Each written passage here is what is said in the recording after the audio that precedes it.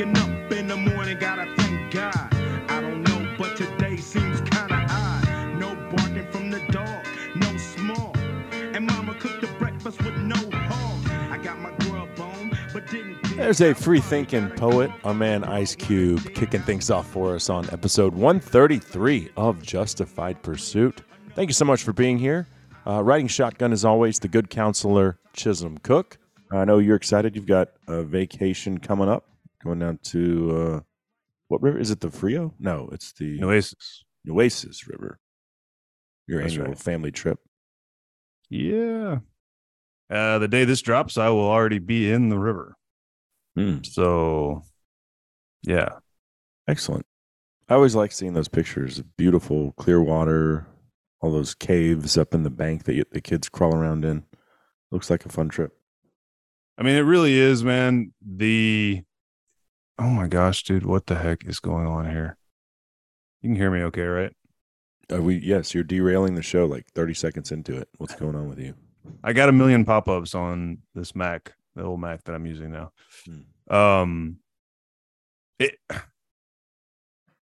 We have some beautiful stretches of river in Texas. There's none prettier than that stretch of the upper Nueces above Uvalde.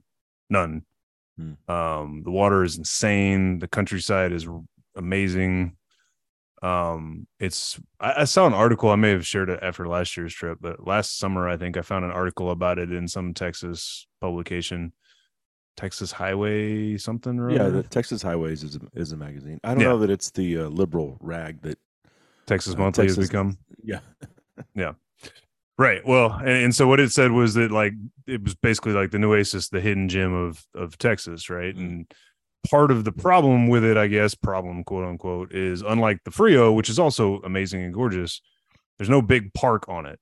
There's some small parks like the town of Camp Wood, which is 35 miles or something like that up Highway 55 from Uvalde. It's dammed up and it's got the river made into a lake, and there's some campgrounds and stuff on that, but there's no big park like Garner State Park, right? That lots of people, frequent to be able to get on the Frio River. I'll be honest with you, if land. you didn't go there, I wouldn't know about it. I knew about it before we went, only because a girl I grew up across the street from, her and her husband and I all graduated high school together. Her grandpa owned land on it way back in the day, and I'd never been to it, but they would talk about, and her husband in particular, who is still a really good friend of mine to this day, who you've met, Chad. Hey, Chad, he listens. Hey, would talk about, dude, the Nueces is sick. And we were always like, oh, the Frio, man, the Frio, even though we'd never been there. And then I may have shared this before, but back in I think this is our 7th year going. So probably 2016, maybe even 8th year. I got on like Home Away or VRBO or whichever one, Verbo, I guess is what they actually call it, and was looking for a place on the Frio that could house several families. And if you go use those vacation rental websites, they'll pull in some recommendations within like a 50-mile radius. A lot of times that are cheaper than the specific place you're looking, like, hey, stay a little bit outside Fredericksburg and you can get more bang for your buck and wherever you're going, right? So I'm looking in like the Concan area of Frio, and this house is thrown in there. And it at the time was $550 a night for a 6,000 square foot mansion, basically on a 700-acre game ranch with 1.5 miles of Nueces river frontage. And I was like, I'm looking at the pictures and I was like, this place looks rad, dude. So we went ahead and booked it, and it is as fine a property as there is in this whole state. They actually have it for sale. Anybody who's interested, cool price of, I think it was $17 million for 700 acres. Yeah. But it's been for sale like twice since we started staying there. And I actually talked to the property manager lady it's been the same lady every year. I've booked the place. We've kind of become friendly. There's a partnership, and she said one of the partners, he and his family love the place, and I guess the other guy is just a money guy. The money guy wants his money. So I'm very hopeful they figure out how to the one family buys out the other and they continue to rent it as a vacation rental, because we'll keep going back to this place. It has doubled in price since I first found it, which is still crazy cheap. 4 nights for 5 families in a 7-bedroom house, $1,085 a family. Mm-hmm. Yeah, that's less than what it costs us to go to Galveston. Yeah, you can't get a hotel for that. Mm-mm. Yeah, in a much uglier place, and you get a mile and a half of the river all to yourself. Like you said, it's so cool because like the upriver side, I can't even remember the county road, but there's a county road that borders the north end of the property it's got a low water crossing, and it's got tubes, concrete. Uh-huh. It's a concrete low water crossing with tube chutes. So we'll hike upriver 3/4 of a mile or whatever upriver and shoot the tubes one day and then float down to the house, which is pretty much right in the middle. The house sits on a cliffside. It's probably a 300-yard long stretch of the river that's 10 plus feet deep. Even the lowest it's ever been, it's 10 feet plus deep. And then you go downstream from there. There's like an S curve coming into that deep run and then an S curve going out. And the downstream side is where those caves, there's another cliffside with all these crazy caves. Some of them are 30 and 40, 50 feet deep into the mountain and the cliffside. It's cool. Yeah.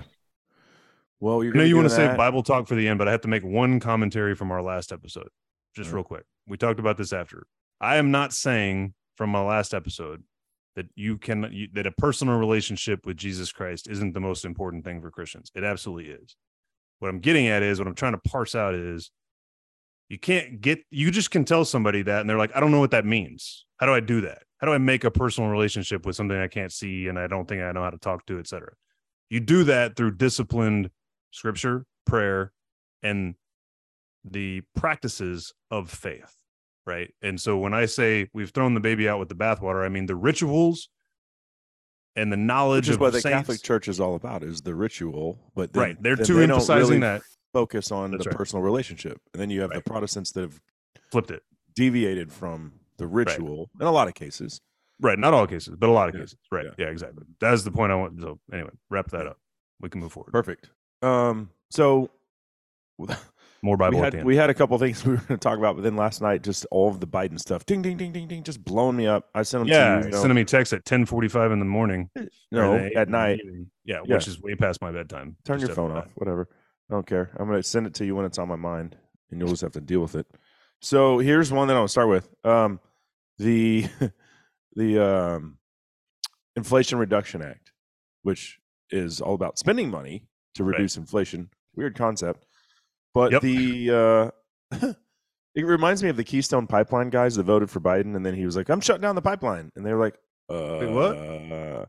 So the United Autoworkers Union have called out Biden's green agenda for cutting wages and showering automakers with billions. Did you know this was part of the deal?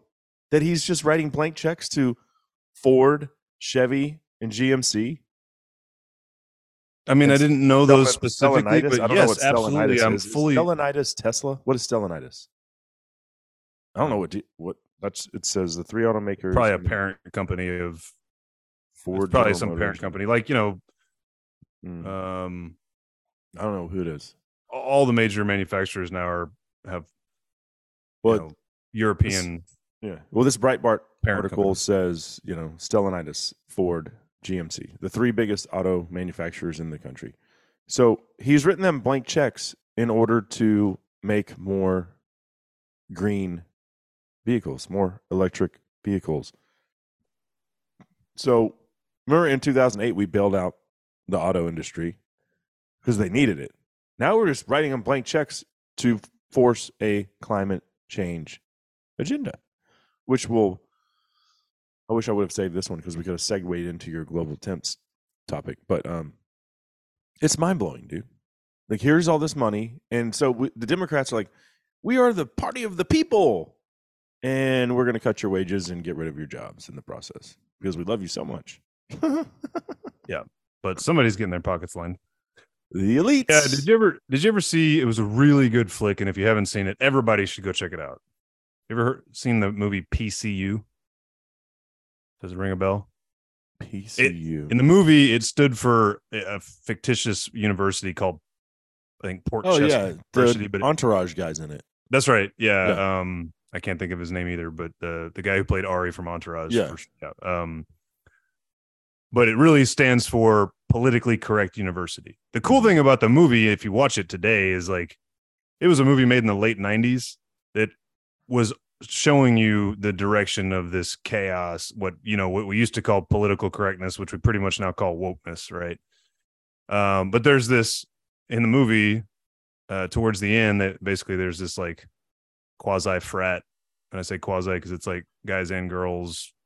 It's like the last frat on campus, and the place has become so woke that they can't have a party for the most part because parties are like, patriarchy, whatever, but they're going to lose their house. So they're going to have a party. And the theme of the party is everyone gets laid. So, I think it was called the pit party, everyone gets laid. The Democrat Party, everyone gets screwed. Yeah. Harris Biden, everyone gets screwed. But the other thing I didn't even mention is like, so who's giving the auto manufacturers the money? We are the taxpayers. we're giving them more money.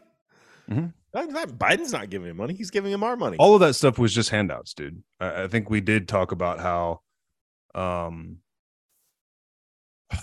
on all these guys' names, dude, but the campaign manager for Clinton, who was also like, I think head of the DNC for a while, and he goes back to the old Clinton days. His emails were the ones that were released by WikiLeaks, basically showing how they were like screwing Bernie voters and all that stuff. Mm-hmm. He and his brother's lobbying firm were handed the checkbook for this. A Democratic operative literally was handed the trillions of dollars from that to disseminate as they see fit. So it's only going to prop up Democrat. It's all just going to come back around to their own pockets.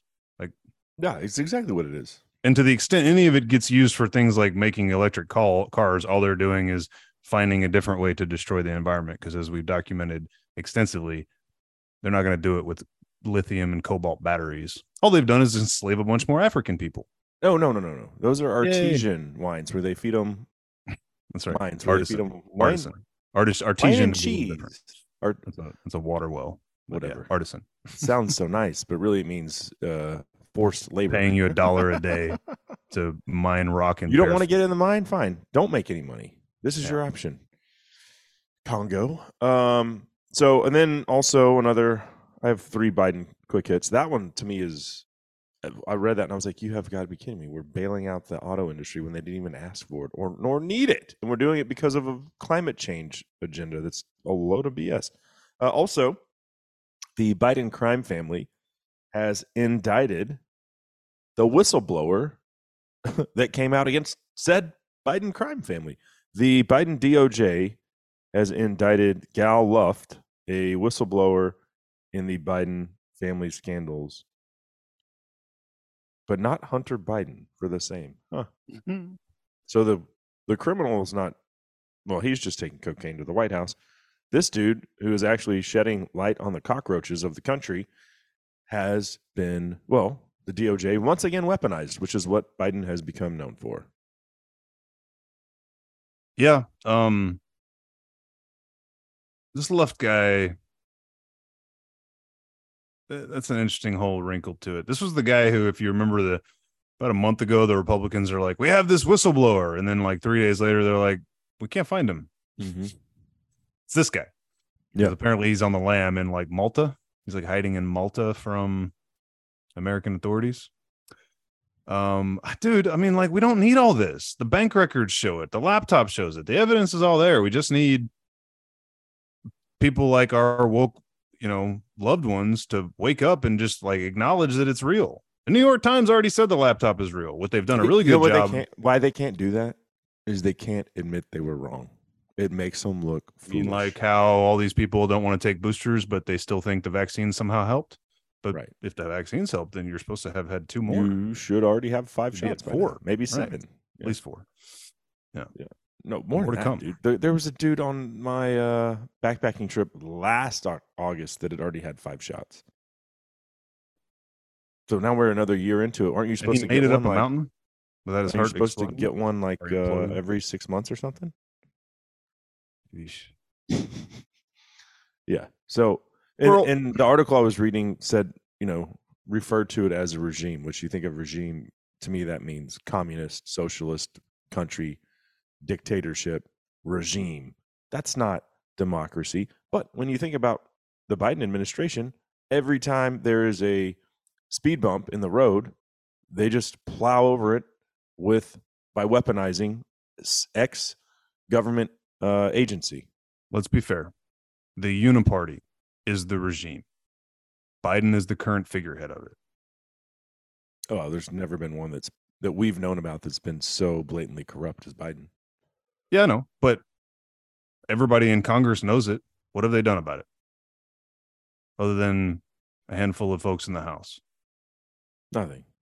Look at the United States Senate when they vote. Look at the voting on funding Ukraine. That group of people, plus whoever's in the White House, is the regime. So, but here's the crazy thing. While all this is going on, another headline from this morning, this is from CNN, just in, the Justice Department says it no longer believes Donald Trump should have immunity in a lawsuit over his 2019 response to E. Jean Carroll's accusation of sexual assault.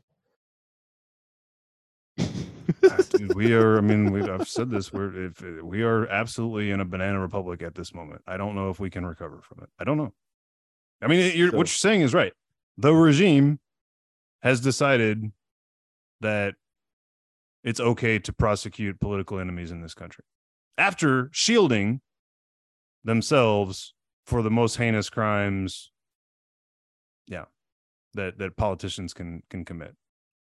So dude, the Bidens are guilty of treason, bro. Treason. Oh, I've told you, which you can be killed for. Yeah, 100%. Executed, I should say, executed for. Yeah, not this time around though. Nope, it's only when a conservative is in office that they actually levy charges on them, or triple impeach them. Remind me when that happened. Oh, on the yeah, right, yeah. Mm-hmm. Sorry, I thought you were trying to say conservatives have tried to bring these crooks to justice, which has not happened. Even they would never do Trump. That. No. And then the only other thing I had, I don't have the article pulled up here. So it is the Biden administration's attempt to see if I can find it real fast. Here it is. This is from the New York Post, which obviously is a right-leaning publication, but if you look it up, you can find that it's true. The White House has come out against a provision in the annual defense spending bill that would require the military to base promotions based on who is the best candidate for the job, regardless of their race. The Biden administration quickly balked and said, no, we're not going to do that because it doesn't fit our DEI agenda for the military. Which we should point out that the affirmative action decision by the Supreme Court 2 weeks ago did carve out the military and specifically the military academies. They're allowed to racially discriminate. Why? I haven't read the opinion. I should. I need to. I really need to. But they're like understand. 300 pages of total opinion, so why it's we're a lot. Nitpicking there. One other quick hit here. I don't have her name, so that kind of takes away from it. But I sent you this. Oh, no. State Representative Misha Maynor represents District 56 in the Georgia House. She's a Democrat state representative. She has announced that she is switching parties after her leftist colleagues crucified her when she chose to support school choice, adding that the Democrat Party has gotten away with using and abusing the black community for decades. Yeah, you need to point out she's a black Congress lady from Georgia. Yeah. Anyway, she is African American, and she's leaving because the Democrats. She dared have her own opinion about something with regard to the education system. Yep, not allowed to do that. I mean, that's the thing, right? Is they call themselves the party of tolerance, but just look at how Nancy Pelosi was able to get, and now whoever the hell Hakeem Jeffries, I think, right? Whoever's in charge of the House of Representatives for the Democrats can get a 100% lockstep uniform vote on any issue, whether for or against it. And the Republican Party is a dumpster fire cluster F. But that's what we want. We want Congress to be what did I just say? Dumpster fire cluster Fs. Because we don't want the government ramrodding anything. So the Democrats are not the party of openness, the party of varied ideas. They're No, the no, part. but they tell you they groupthink. are every day. Lockstep groupthink. Yeah. But again, that's Fall the in iron. line or You're out. you're out. Yeah. Which is why when you Iron law of see projection. things like third trimester abortion, why are the Democrats not speaking out? Because, the majority of them, even the most crooked politicians, have to have a problem with terminating it, because third trimester, that baby's, it's now viable. It's alive. Even if you didn't think, Dude, halfway through pregnancy is viable. I agree. Viable, I'm just but saying, but to your point, it's a full-grown baby. Right. And baby. And, it's and a you baby. think that these politicians don't kind of cringe and be like, we shouldn't be doing that. I guarantee But you half I can't say anything because my party will cancel me. Right. And so to your point, they just shut up. They don't speak to it because they can't even bring themselves to support it. If they do, they say something super vague like, I support women's rights. Mm-hmm. Right. Yeah. Half of them are worshiping Moloch and making sacrifices to false gods. I don't know who Moloch is, but we'll get Moloch to... is the demon god from the Old Testament that you sacrifice babies to. Come on. I don't remember him being referred to as Moloch. Moloch. Moloch. I don't know. Which Baal, and Baal Baal is like not half as bad calf, as Moloch. You need to read. Have I told you about that book, Return of the Gods? No, but Baal I do know. Like book review. I forget which tribe or group of people. Was it the Philistines that worship Baal? Who worship Moloch? Do you remember? I don't. My Old Testament history is failing me, but we are getting into Bible talk, so we can save it for that. I propose a book review. It's not a long book. It'll be a quickie. It's called Return of the Gods by Jonathan Cahn, Cahn. Everybody read it. Let's do it ASAP. Okay. Return of one the of the Gods. One of the most consistent feedback I get on our show, by the way, is people thanking us for leaning into bold, like faith-based scriptural truth. So we need to make sure we bring that. How do we? It's interesting to me how we parse that out and still swear on the show, though. But sinners. I know. I had a guy on the other day. He was talking about his faith, and then he dropped 3 S-bombs in a row, and I was like, reminds me of myself, and I need to be better than that. But yes, it's hard. Taming that tongue is one of the most difficult things. Hey, we've done way, way, way better about it in the last 2 years than the first 2 years of this thing. I think the last couple shows, though, we've let it slide. Okay, the Assyrians, I guess, had Moloch. Assyrians. In the second book of Kings, the Hebrew Bible, 2 kings of Judah are mentioned as having worshipped Moloch, Ahaz, and Manasseh. Okay. But yeah, I guess he kind of came from the Assyrians, I guess. I don't think that the worship of Moloch was practiced at a special site outside the walls of Jerusalem in the valley of Ben Hinnom called Topheth. Moloch is bad. Well, I think it was when... also the Canaanites. You were right. Canaanites, throughout the Old Testament, Moloch is associated with the Canaanites, Philistines, Aramaeans, and this just says Semitic tribes, which is the Jewish tribes, but that's because they would fall and turn to him. It was Moses, I think, that was going up on the mountain to get the 10 Commandments, and he comes back down, and everybody's worshiping Baal. Right. Yeah, which is the golden calf. Yeah, so that's why. So, dude, we should put it on the list, okay? Like maybe by the time for the episode after vacations, read it on the plane. For real, it's not a very long read. The Return of the Gods. This dude lays out. So I just Googled this, right? And one of the articles that came out, it's Baal, Ashtoreth, and Moloch, the Old Testament rivals, God's Old Testament rivals. So there's 3 demon gods referenced in the Old Testament. It's those 3.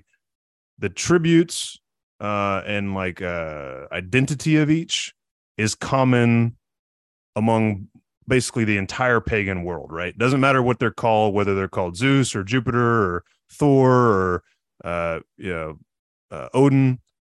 Baal has his analogous demigods in all these other pagans, right? Ashtoreth is also known as Ishtar, 2 or 3 others. She's like this goddess of like sex, but she's also a gender bender. Is Aphrodite a gender bender? No, she was the goddess of beauty. But there's definitely, I think that's the one that she's closest related to. She did, I think, if I'm not mistaken, Aphrodite sought power, right, which generally would be considered patriarchal, toxic masculinity, whatever. This dude in this book explains how he goes through the Epic of Gilgamesh and all of these ancient texts, right, and through the Old Testament. And he shows how in the last 100 years in America in particular, but throughout the West, these demigods have been resurrected. Okay. And he actually explains that it's a progression. It starts with Baal. Then Ishtar comes along and she's worse and more powerful than Baal, but the worst Baal. of the worst. Yeah, Baal, Baal, however you want to pronounce it. Mm-hmm. The worst of the worst is this bastard Moloch. He's the one you sacrifice children to. So he shows you, like, here's where Americans allowed the return of Baal.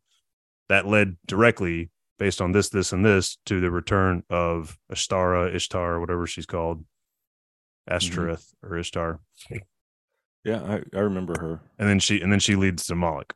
So that's where we are. Listen to it. It's fascinating. We have to talk about it. I wish we could just go right into what you wanted to talk about from your Bible study, but we have to mention global temps. No, let's do global temps in a second, because what we're talking about now in Moloch, to me, it's a better transition to Sound of Freedom, the new movie with Jim Caviezel, which, dude, this is so crazy. Child sex trafficking and pedophilia should be, much like third trimester abortion, something that everybody has a problem with. Everybody. And if you look, no critics, like New York Times won't touch it. LA Times hasn't given a review on it. And all of the left-leaning media outlets are saying, yeah, it's true, but mostly it's QAnon. Like, right. Which is it? Is it true? It's like what they kind of are saying is they're emboldening QAnon. They're like, it's true, but should we even make this movie because it gives credence to the QAnon conspiracy theories? It's like, ugh, dude, right? The QAnon conspiracy theories are mostly based around child sex trafficking, and that's drinking blood. What this true story movie is all about. So it does actually give at least some credence. Isn't it so crazy? Why are we not allowed to point out this horrendous evil just because there may be some additional nonsense added in on the QAnon side? Like, okay, that's called. We know all these people. Even a lot of celebrities and politicians have been to Pedophile Island. There's no reason to go to Pedophile Island. Even Trump's been there. And the fact that I don't think there's any log of him having gone there. But there is plenty of history of him having acquainted with Epstein. But I'm pretty sure he's never been to Epstein Island. Okay. Well, Rapey I've been brainwashed by leftists who, when I talk about it, they're like, Trump went there. They love to muddy the waters. Yeah. Well, okay. Well, but Trump again, I'm the guy who says Trump's been in on this whole thing the whole time. He's just the cosmic court jester. His job is to show everybody how effed everything is, to keep the king. This cosmic ruler is a little bit humble and honest, but at the end of the day, the jester has no more power to do anything about it than any of us do. So, but the fact that list isn't public is the most absurd thing. I mean, it's as absurd as everything that's going on in the White House right now with the blatant corruption, treason. Yeah, dude, it's mind blowing. But that's the world we live in. So this movie has already made, by the time this airs, it'll be probably 50 or 60 million. It made 40 million already, which pisses off the left. You know, they wanted this to be a box office flop. And quite the opposite. It's beating $200 million films like the newest Indiana Jones. Speaking of how who cares? Hollywood has jumped the shark and has no new ideas. Well, let's run out an 80-year-old for an action movie. Ridiculous. Yeah, I was like, I saw it on, like, it came up in my prompt when I was looking for something to watch the other day. I'm like, I didn't even know there was a new Indiana Jones. But then I don't go to the theater anymore either. So But we should definitely both stream the movie. I'm sure you can stream it. You can stream anything now. Indiana Jones, whatever. But in addition to the book review you want to do, this should be mandatory viewing as well. Okay, I'm down. I say I'm down. I we really don't have don't to do care it to for watch the next show, but I really don't care to watch the film, but if we have to, we have to. So. We still have to do Nefarious too. well, clear to sum up what I know of. The only people that will have a problem that exposes pedophilia and child sex trafficking, but don't have a problem with or are involved with those activities. Yeah, Right, all the people that are tearing down the movie Sound of Freedom, that are protecting Epstein's client list, all of them, they're very relevant to both Nefarious and the book The Return of the Gods, because they're all demon worshippers, whether they knowingly do so or not. What is your thought of Mel Gibson in 2023? My thoughts on Mel are that, much like all of us, he got a little lost there for a bit, but otherwise seems to be a pretty good guy who's pursuing God.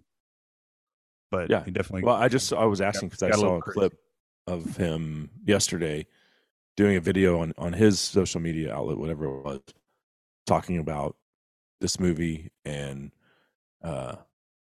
sex trafficking of children, basically exposing his own kind. It's like what the Democratic Party won't do is stand out against one another. But that's why he's been canceled for, dude.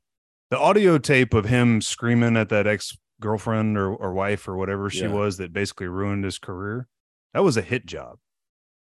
The day that he released Passion of the Christ, he became public enemy number one within Hollywood.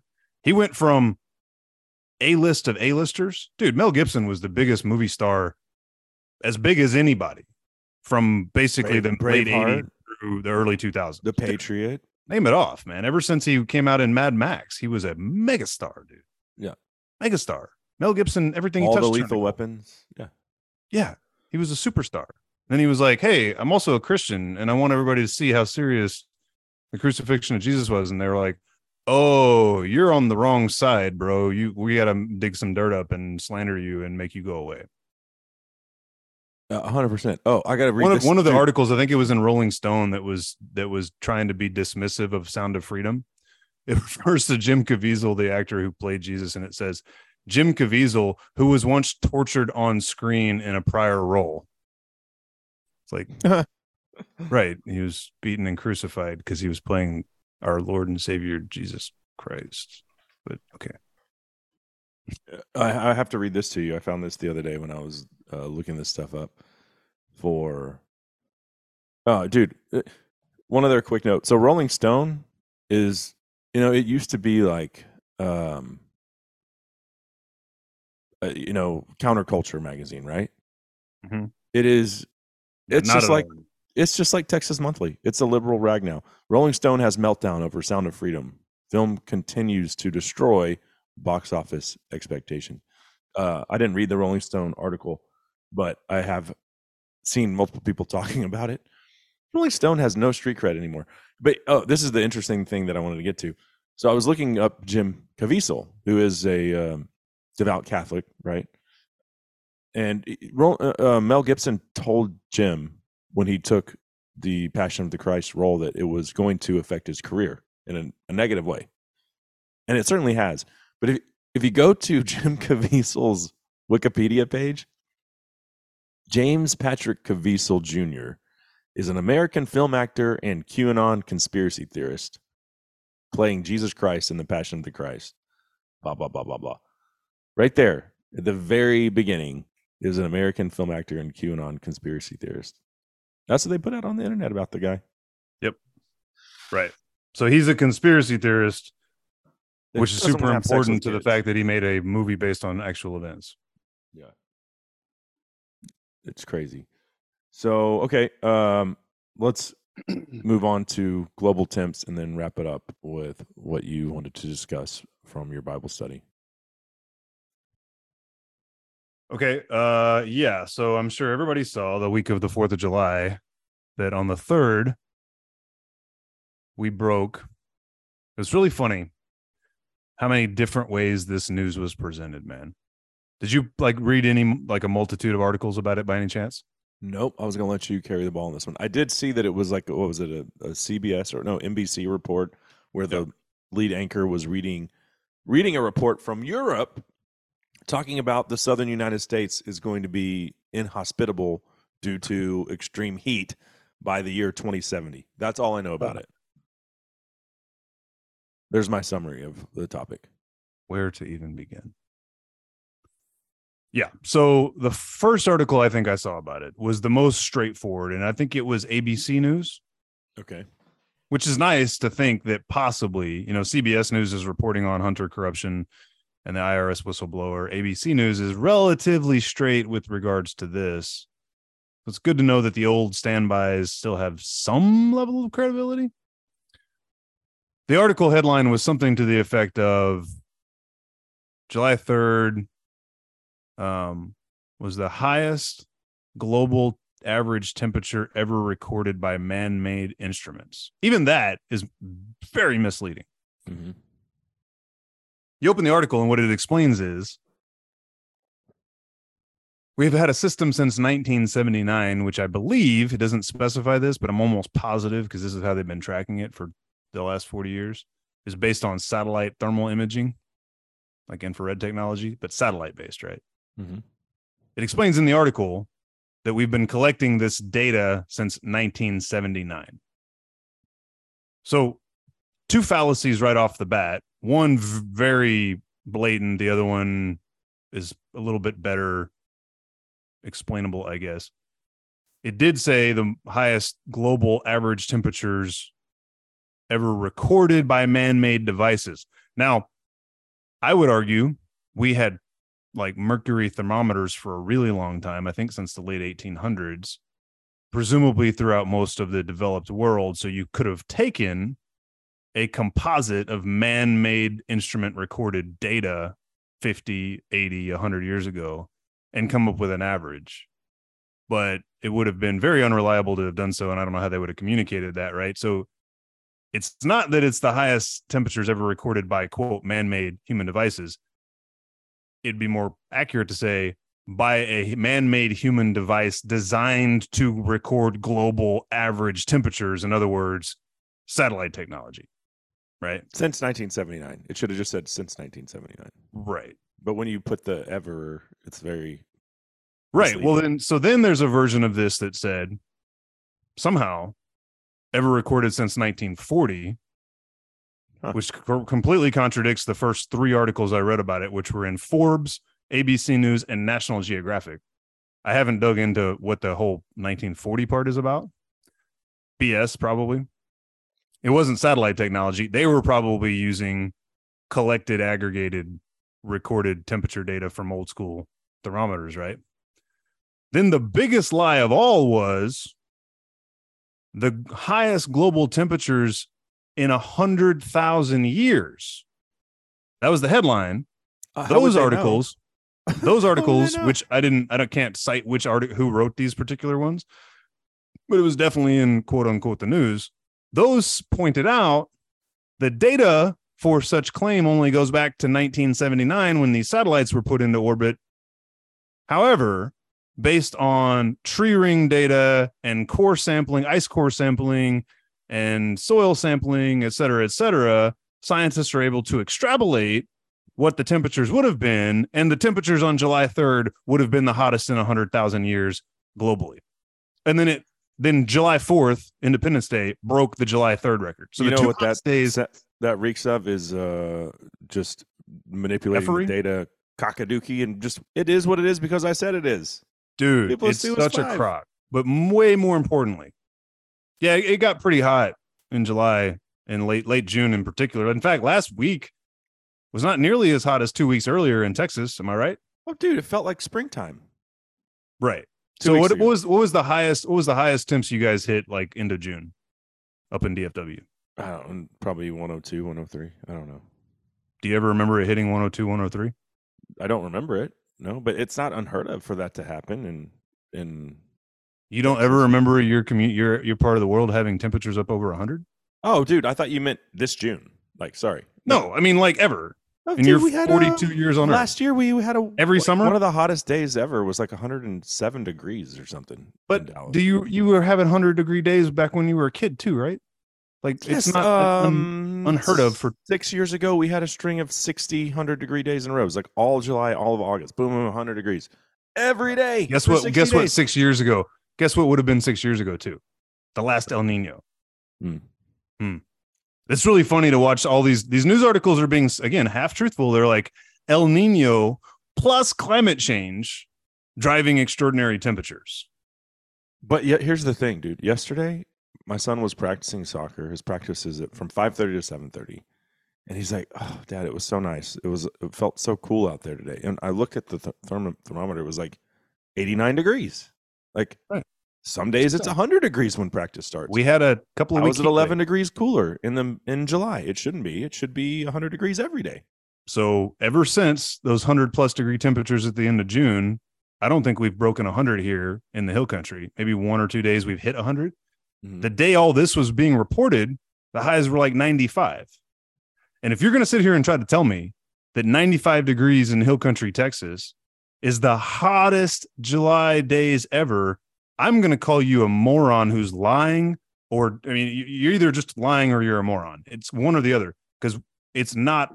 I had some guy what on you Next said Door last show. Two things can be true at the same time. Right. You can be both of those things. More importantly, you ever heard of the Great Heat Wave of 1936?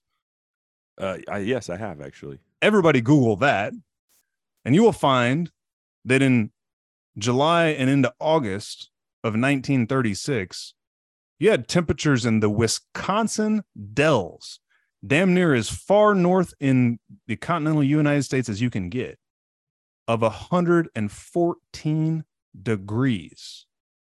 All throughout the Midwest, the upper Midwest, the upper East Coast, you had temperatures way above triple digits, many places way over 110, dude. The day that they're claiming was the hottest global temperatures ever recorded, or in 100,000 years based on crazy, ridiculous extrapolated data, it was 72 degrees in the Wisconsin Dells. So it was 40 degrees cooler on the hottest day ever in the Wisconsin Dells than it was in 1936. How effing hot was it in wherever, like somewhere in the world? It had to have been 200 degrees, right, to offset that average, right? Like, where are the people that actually burned to death? That's what I want to know. There must be piles of bodies around somewhere. What do they? It was only 72 degrees in the Wisconsin Dells compared to 114 in 1936. Somewhere in the world had to have been really effing hot. Like, I wish really my grandfather was still alive, because he would remember the Dust Bowl of the 1930s. Yeah, which was caused by drought. What causes drought? Man, there's one I got to figure out. Heat. There's one I got to figure out how to track down. No Agenda has shared it, and I've looked it up, but I don't remember the city and I don't remember the year. I want to say it was pre-1900, but there was a heat wave 100-something years ago, plus or minus, that hit the Upper East Coast, where like it was either like Boston or Baltimore, somewhere way up the East Coast, was 118 degrees for like 3 straight weeks. This was pre-air conditioner, back when people used to wear wool suits in the heat of the summer. And the article talks about how people were huddling under trees in the shade of buildings to try to catch a break from the insane heat. Dude, I'm talking, it was 120 for days and days on end. And it might have been, I say Baltimore and Boston, but those places are like 5 or 6 hours apart. It was way up north, wherever the hell the town was. But last week was the hottest 2-day stretch in all of recorded history, even though it was in the 90s. Propaganda. And then you tie that into, oh, by the way, we're going to subsidize the auto manufacturers so that we can address climate change by giving them blank checks. That all makes sense. All makes sense. Coming full circle there. Okay, wrap this up with whatever it is you wanted to discuss from your Bible study, because we have about 10 minutes. Okay. The Bible study this morning. So on Wednesday mornings, I go to a Bible study. I may have mentioned it before. I can't recall, but it's led by a gentleman who spent his career in the United States Marines and then working as a defense contractor overseas from basically throughout like the Iraq and Afghanistan wars. He's seen At some 50, stuff. yeah. At 50 years old, he was saved, found Jesus, and he was actually at a church here in the San Antonio area, which one of the members of our Bible study still attends. And a lady spoke a prophetic word over him at the end of the thing and basically told him she envisions him going back overseas to learn to spread the gospel effectively, in a nutshell. He did end up going back overseas. He got a big job opportunity. And ever since then, he has been to Jerusalem on multiple occasions, taken many like months-long classes there, where he's studied under like rabbis and Christians who can read Hebrew and Greek, right? Mm-hmm. I'm not sure he can directly read Hebrew and Greek himself, but he has had the actual original texts and, somebody who knew how to read it and has taught him from Genesis 1 to the very last chapter of Revelation, how all of it ties together, all the different places that, Jesus was, prophesied to be coming, all this stuff, right? It's a God thing, dude. It's such a blessing to get to learn from a guy who understands the Bible at that level of depth, right? And he started a school. The name is blanking on me at the moment, but he doesn't have any students yet other than these free Bible studies he has. But he says that his calling was to start this Bible school, and in God's time, they'll actually like get it off the ground. But it's all formed, and he has like partner schools over in Jerusalem.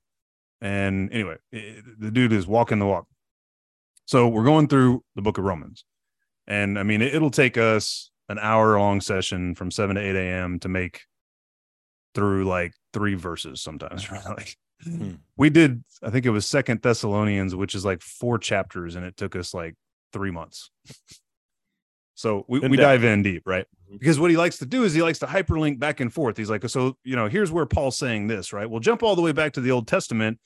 This is where he got that, right? Paul obviously was a Pharisee. He had the entire Old Testament memorized. So every time he was writing a letter, he was speaking from Jesus's roots as a rabbi, right? And a lot of that gets overlooked by Western churches that don't even bother to bother with that. They're like, oh, he said here that, Jesus came and fulfilled the law, so none of that matters. It's not true. Jesus was a Jew. He was teaching a Jewish religion, and Christianity is the outgrowth of that religion, and we need to understand it. So all right, so have you ever considered the prophets, I guess in Isaiah in particular, it was foretold that the Messiah would come from the house of David, right? Mm-hmm.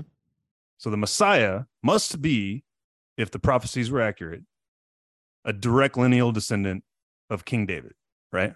Do you think it's from, what was the girl that David killed? It wasn't Bathsheba, was it? That he had totally, yeah, Bathsheba, yeah, kill? Uriah's wife Bathsheba. That was Solomon. That was Solomon's mother. Line, was it? Did he come from that line? Yeah. Well, he did. Well, so check this out. I'm going to get to that, but you're right. Solomon, the next king, was the literal offspring of David's great fall, right? So it's, on a cosmic level, reinforcing the idea that God will work all things for good, right? The greatest sin that David ever committed gave rise to the wisest king that Israel ever had, right? Who also had his own fair share of treachery, right? Where he was building high places to all sorts of demon gods and had a harem of thousands of wives and all that stuff, right? Yeah. But to your point, so this is what we went through. In order for Jesus to be the kingship lineal descendant of David, it has to come through Solomon's line, right? David had more than one son, but the kingship flows through the kings, right? So if you go to but which of Mary and Joseph is your understanding of the gospel? Which of those two is the descendant of David? Do you recall? Well, it would have to be Mary. Okay, you would think, right? But it actually reads Joseph. Both in Luke and in Matthew, there is a genealogy listed and it goes through Joseph, husband of Mary, right? Oh.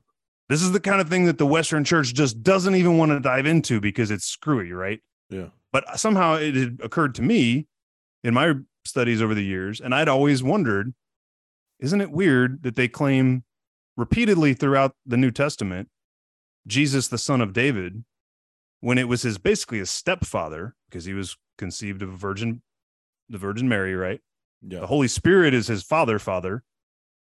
Joseph was his earthly father who did not contribute to the DNA, right? Mm-hmm. So how is it he could be the direct lineal descendant of David? And I always sort of just dismissed it as, hey, well, listen, like Joseph got to skip 11 brothers to inherit, to be to carry on the covenant of Abraham, right? Same thing with Jacob was born after Esau, but it's through Jacob's lineage that the covenant continued. So God did a whole bunch of things that were not in accordance with custom and tradition in terms of the firstborn son inheriting the inheritance, right? So who's to say that Jesus couldn't inherit the throne through Joseph's lineage, even though Joseph wasn't his actual biological father, right? Mm. So we flip back to Luke, and in Luke, he starts with Adam. Well, actually, he starts with Joseph, husband of Mary, and backtracks through David all the way to Adam, right? So he shows a direct lineage all the way to Adam, except on that story, the lineage goes through David's son, Nathan, not the king, rather than David's son, Solomon. Okay. So it's like, well, so Carl's like, so this is to show his lineage to Adam, not his kingship lineage, because the kingship was broken if his great grandfather was Nathan rather than Solomon, right? Yeah. Then you flip over to Matthew, and he only goes back to Abraham. He starts with Abraham, and so he flips it in Matthew. He starts with Abraham and works down, but when you get to David, it's now through Solomon. And everything thereafter is totally different than what's in Luke. So you have an identical lineage from basically Abraham in both of those Gospels, right? Of Luke and Matthew. Identical lineages from Abraham to David. But then at David, Matthew goes to Solomon and down a whole different lineage to, and it states in our versions, Joseph, the husband of Mary. On the Luke side, it's Nathan, son of David, and a non-kingship lineage down to Joseph, husband of Mary. And then the kicker is, right after all that, in the Matthew chapter, which I think is chapter 3, there's this quote, which you may remember, where it's like, and it was 14 generations from Adam to David, 14 generations, I think, from David to the fall of Babylon. I think so. For the 14 generations to, it's not to a person, it's to a timeline in the history of Israel. And then from there, 14 generations from that fall of wherever to Jesus. But the problem is, if you count from the fall of whatever that is to Joseph, it's only 13 generations. So the math doesn't work out. Okay. If you're looking something up, you should look up this passage from Matthew, the genealogies from Matthew. So you can. I was looking up the fall of Babylon. Yeah. Well, add in from the lineage, the genealogy in Matthew.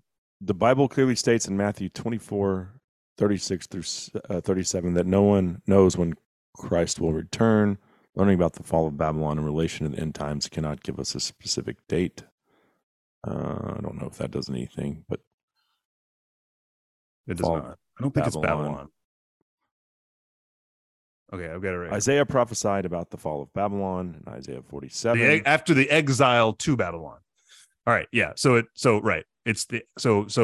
Josiah, the father of Jeconiah, and his brothers at the time of the exile to Babylon, verse 12. This is from Matthew chapter 1, actually. This is all in Matthew 1 through 17. So the very first 17 lines of the entire New Testament, right? Can I interject here 1 second? Mm-hmm. So the fall of Babylon, because I think this is what we're experiencing in modern American society. Exile. The exile world. To Babylon. Babylon was clothed in luxury and wealth. They had no need for God and his provision. They amassed an abundance, never honoring God or caring for the needs of others. That's Revelation 18:14 through 17. Dude, that's what we're living in. That's what we're living in. Yeah. This is we're in Babylon, but Babylon has existed before, and it'll probably exist again. And my hope is that we're not about to experience the rapture, but we're about to experience a revival. But so verse 17 says, "Thus there were 14 generations in all, from Abraham to David, 14 from David to the exile to Babylon, and 14 from the exile to the Messiah." But the problem is, the way it reads, if you go through Joseph, there's only 13 in that last block. There's 14 from Adam to David, 14 from David to the exile to Babylon, and then only 13. So the passage itself, the chapter itself, directly contradicts itself. Well, in the last 20 years, almost every modern Bible is transcribed from Greek translations of the Hebrew that Matthew would have written in, right? Mm-hmm. And most of the original Hebrew texts were destroyed by Constantine, back at the founding of basically what ended up being the Catholic Church, for several reasons. One, they wanted one single authority, right? They didn't want people getting confused by Hebrew scriptures. Two, they were sort of trying to distance from the Jewish tradition to make Christianity its own thing, right? Yeah. But the Vatican archives, which you want to talk about, like, I don't know how many people know this, but the Vatican has basically a repository. Their shelves are something like hundreds of miles long of all the most ancient texts in the world, right? A original Hebrew version of the Book of Matthew was found in the Vatican archives in the last couple of decades. Another version was found in England that had been taken during England's imperial occupation of India, which we know that some of the apostles were sent east to India, right? In the Hebrew versions, in the Matthew version of the genealogy, where it says Joseph, the husband of Mary, the actual Hebrew word is father. Joseph, the father of Mary. The difference between the word husband and father in Hebrew is one letter. One letter. So as I pointed out, the genealogy in Luke after David is completely different than the genealogy in Matthew. But in both cases, in the modern English versions, you end up with Joseph, the husband of Mary, right? Right. Which would mean there's no bloodline descendancy from King David, right? So what Carl taught us is, if you correct the book of Matthew for what the actual ancient Hebrew said, then you're talking about Joseph, the father of Mary. In other words, she had a father named Joseph, and then later a husband named Joseph. It's not the same person. It's two different people. That's why there's two totally different lineages. And if you do that and you add her father into that genealogy in Matthew, it fixes it from 13 to the 14 generations that the very next paragraph states, the very next verse states in verse 17. It corrects it. It gives you 14 generations. I've studied the Bible in depth, much more so as a younger man than today. It is what it is. I need to dive back in, but I've never heard that before. Dude, he blew my mind this morning. It was so rad. I mean, I went to private Christian school my entire life, so I had the Bible shoved in my face, whether I wanted it or not, and I know a lot about the Bible. That I have never heard.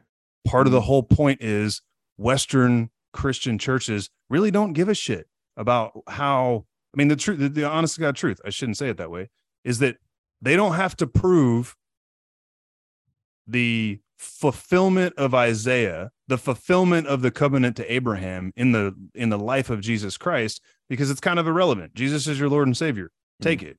He was born of a virgin, conceived by the Holy Spirit. Doesn't really matter if he's like the blood lineage of David, because look, Joseph was, so it's all good, right? And just don't ask about why these two genealogies don't match at all. Why one goes through a lesser son of David and the other goes through King Solomon. Doesn't really matter. Doesn't matter. Don't worry about the fact that this one says 13 generations. It spells out 13 generations, but then it says that it's 14 generations. It's a weird transcription error, right?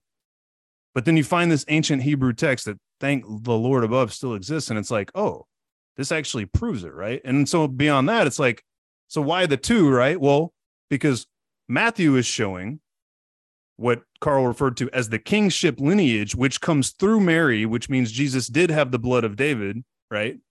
And Solomon. The other one is actually Joseph, the husband of Mary, who has his own lineage to David, only through Nathan rather than Solomon. So on both sides of his earthly family, he has both his mother and his father have Davidic lineage, right? But it's the mother's side that gives him the blood lineage through Solomon and David. And it's all based on one letter in Hebrew being misaccurately translated. Fascinating. Did not know that. Yeah. I'm glad you brought that to the table, though. And that's a good place to wrap up today's discussion. The name of the book again that we're supposed to read? Return of the Gods. All right. Y'all check that out. There will be a book review coming up in the near future. Matthew chapter 1 and Luke chapter 3 for anybody who wants to verify all that for themselves. Perfect. Well, that's going to do it for episode 133 of Justified Pursuit. For Chisum Cook, I'm Cable Smith. Thanks for tuning in, and we'll do it again next week. The Bible is cool. There's no telling what's in store.